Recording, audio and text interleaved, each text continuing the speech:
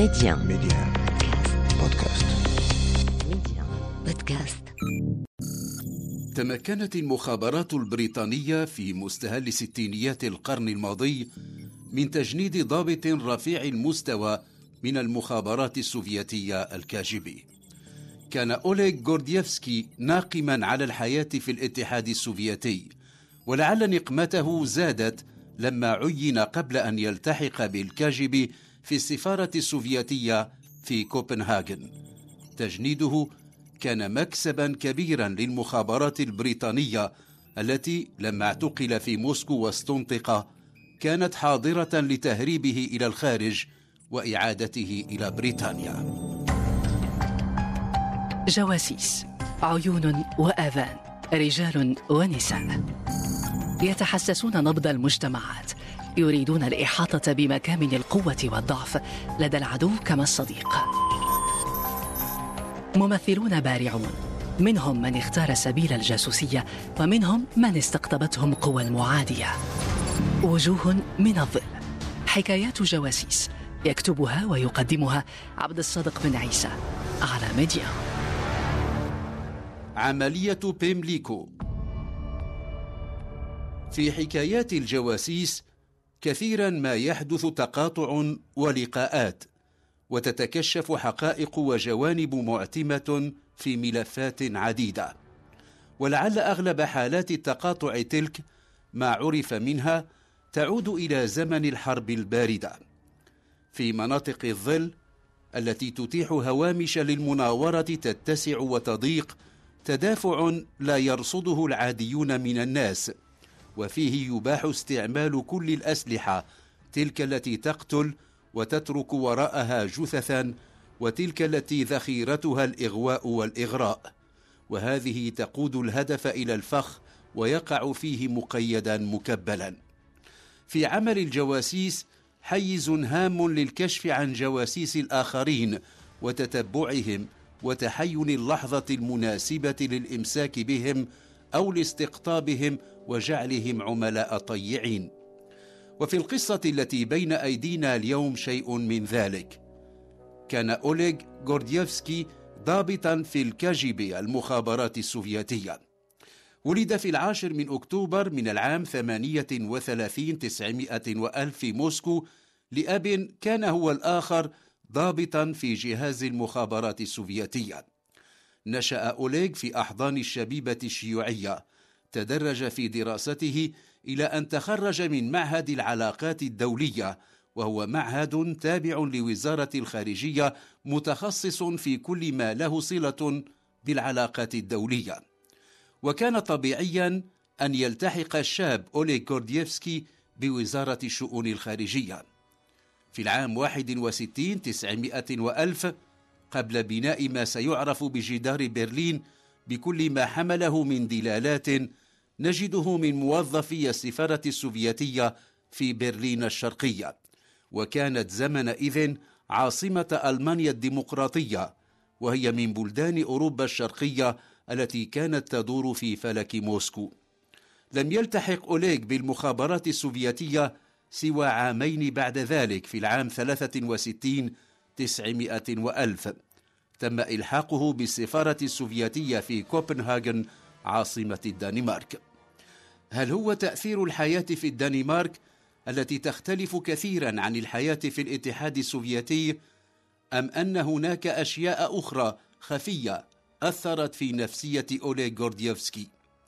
مع مرور السنوات كان يبدو محبطا كل يوم أكثر، واشتد ما يجده من إحباط في العام 68 عندما غزت الدبابات السوفياتية تشيكوسلوفاكيا. حدث ذلك تحت راية حلف وارسو في 21 من غشت من العام 68. سيظل الحدث معروفا في سجلات التاريخ بربيع براغ.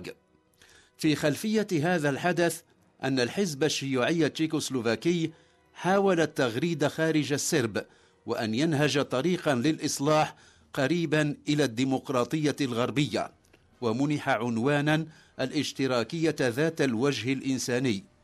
كانت الإصلاحات التي باشرها الرئيس ألكسندر دوبتشيك منذ مطلع العام 68 مما لم ينل رضا الكرملين. هل كان لهذا الحدث أيضا أثرا في نفس أوليغ؟ ربما. كان رجال المخابرات البريطانية MI6 يتابعون دقائق المشهد في كوبنهاغن، وكان فيما استوقفهم حالة أوليغ غورديفسكي الذي بدا جليا أنه ناقم على نظام الحكم في بلاده. ولما أيقن المسؤولون عن عمل MI6 في العاصمة الدنماركية أن الرجل صار ثمرة يانعة آن قطافها، بعثوا إليه بمن يحاوره، هو رجل من السفارة البريطانية. كان الهدف من وراء ذلك هدفا فريدا، أن يتم تجنيد أوليغ غورديفسكي. يبدو أن مرسول المخابرات البريطانية لم يعمد إلى أسلوب مرموز، وأنه أبان دون ما لف عن الغاية من سعيه إلى هذا اللقاء. قال له إنه يعرض عليه على أوليغ أن يتحول إلى رجل للمخابرات البريطانية. لم تتوفر تفاصيل ذاك اللقاء، ولكن الأيام أبانت عن أن أوليغ كان مستعدا لتلك اللحظة والتجاوب مع الطلب الذي جاءه من MI6. لم يكن أوليغ عميلا عاديا، كان عقيدا في المخابرات السوفياتية، وكان الظفر به مما عد إنجازا كبيرا لرجال المخابرات البريطانية في كوبنهاغن. ازداد هذا الاستقطاب أهمية لما تم في العام 82 نقل أوليغ غورديفسكي إلى لندن كعميل مقيم للكاجي، مسؤول عن جمع معلومات المخابرات السوفياتية والتجسس السوفياتي في المملكة المتحدة. كان تعيينه الجديد يتيح له إمكانية اللقاء بمسؤولي المخابرات البريطانية المكلفين بالتعامل معه. وخلال تلك اللقاءات قدم للبريطانيين معلومات كانت كل أجهزة المخابرات تسعى إلى الحصول عليها، وكان الأهم من بينها ما تعلق بالاستراتيجية النووية للاتحاد السوفياتي. ومما يحسب لهذا العميل المزدوج أنه مكن من تفادي مواجهة نووية بين الاتحاد السوفياتي والغرب.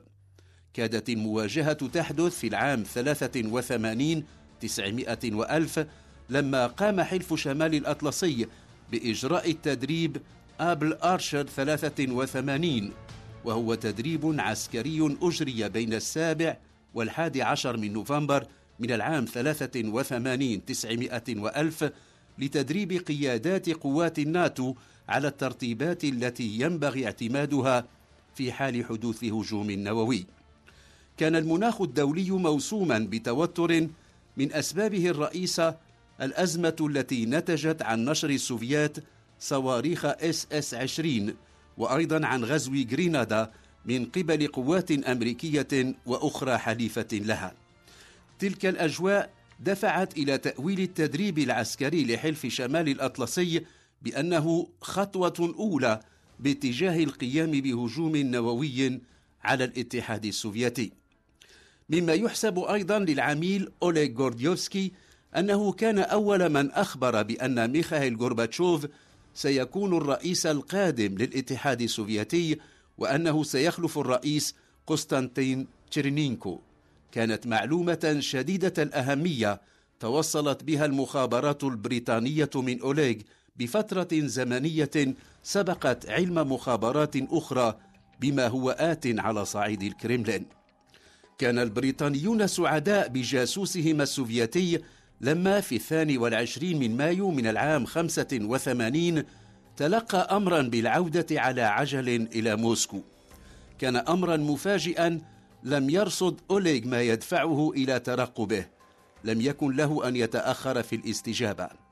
ولما وصل إلى موسكو تم اعتقاله في داتشا، السكن الثانوي لأحد رؤسائه، فيما توفر من معلومات حول احتجازه في تلك الداتشا في ضاحية موسكو أنه خضع لاستنطاق استمر عدة أسابيع، وأبلغ بأنه لن يرسل في مهمات إلى الخارج.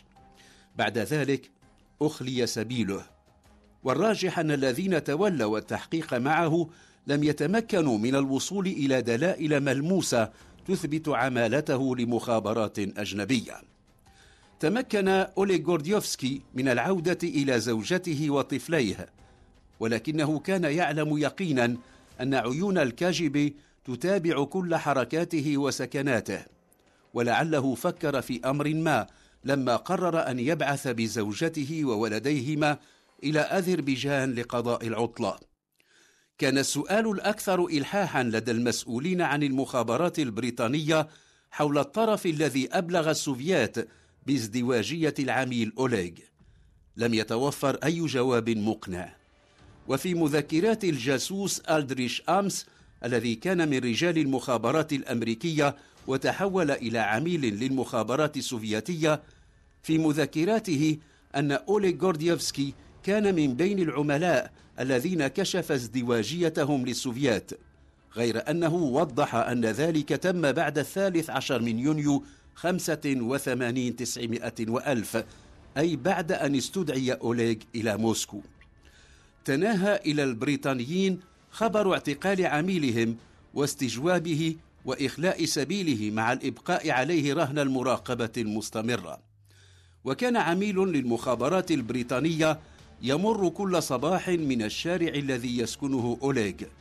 كان ذلك يعني أن المخابرات البريطانية أعادت تفعيل خطة بيمليكو للتعامل مع الحالات الطارئة.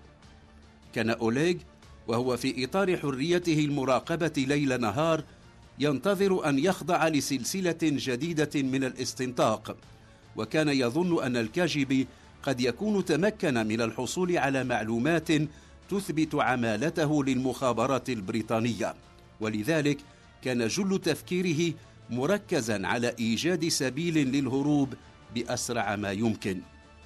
ضابط الMI6 المخابرات البريطانية الذي دأب على المرور من الشارع الذي يسكنه أوليغ كان ينتظر إشارة منه، وكان يحرص على المرور من هناك كل صباح في 7:24. الإشارة التي ينتظرها الجاسوس البريطاني أن يرى أوليغ غورديevsky واقفا في باب مخبزة الشارع وهو يحمل كيس بقالة. حين سيحدث ذلك فإن معناه أن صاحبهم مستعد للهروب. بعد أن أخلي سبيله واظب أوليغ على حصص العدوى التي اعتاد عليها. لم يكن صباح 19 من يوليوز 85 مختلفا عن الصباحات التي سبقتها. خرج أوليغ ليقوم بحصة رياضة العدو. يعلم أن المخابرات السوفياتية تراقبه، ولعله بحس الجاسوس لديه اهتدى إلى من يراقبه أو يراقبونه. في محيط سكنه غير بعيد محطة للقطار. عاد أوليغ كما كان يعدو كل يوم، ثم في لحظة ما اختفى عن الأنظار. كان يعلم مواعيد القطارات. ركب قطارا كانت وجهته الحدود الفنلندية، ولما بلغها كان في انتظاره رجال من المخابرات البريطانية وسيارة تحمل ألواح ترقيم دبلوماسية. في صندوق الأمتعة أعد له مكان يختبئ فيه. كانت به فتحة للتهوية ووضعت في متناول أوليغ قنينة ماء. ثم تحركت السيارة، وجهتها المعبر الحدودي. استوقفتها الجمارك وجيء بالكلاب، ولما رأت ذلك زوجة الدبلوماسي صاحب السيارة نزلت ومعها رضيعها، وفتحت صندوق الأمتعة وشرعت في تبديل حفاظة الرضيع، مما جعل الكلاب تتراجع ورجال الجمارك أيضا. وكانت تلك الواقعة أطرف ما حدث أثناء تهريب أوليغ غورديevsky. اجتازت السيارة الحدود. مضت عدة أيام قبل أن يدرك رجال المخابرات السوفياتية أن الرجل تمكن من الهروب وأنه اجتاز الحدود. تلك كانت عملية بيمليكو. لما كان في بريطانيا كانت تجري محاكمته في موسكو، وحكم عليه غيابيا بالإعدام بعد إدانته بتهمة الخيانة. لم تسقط عنه التهمة ولا ألغي حكم الإعدام الذي صدر بحقه حتى بعد تفكك الاتحاد السوفياتي، ولم يتمكن من اللقاء من جديد بأسرته سوى 6 سنوات بعد هروبه المدوي، وبعد ضغوط مكثفة للحكومة البريطانية ومساعي شخصية من رئيسة الوزراء آنذاك مارغريت تاتشر. وجوه من الظل، حكايات جواسيس، يكتبها ويقدمها عبد الصادق بن عيسى على ميديا.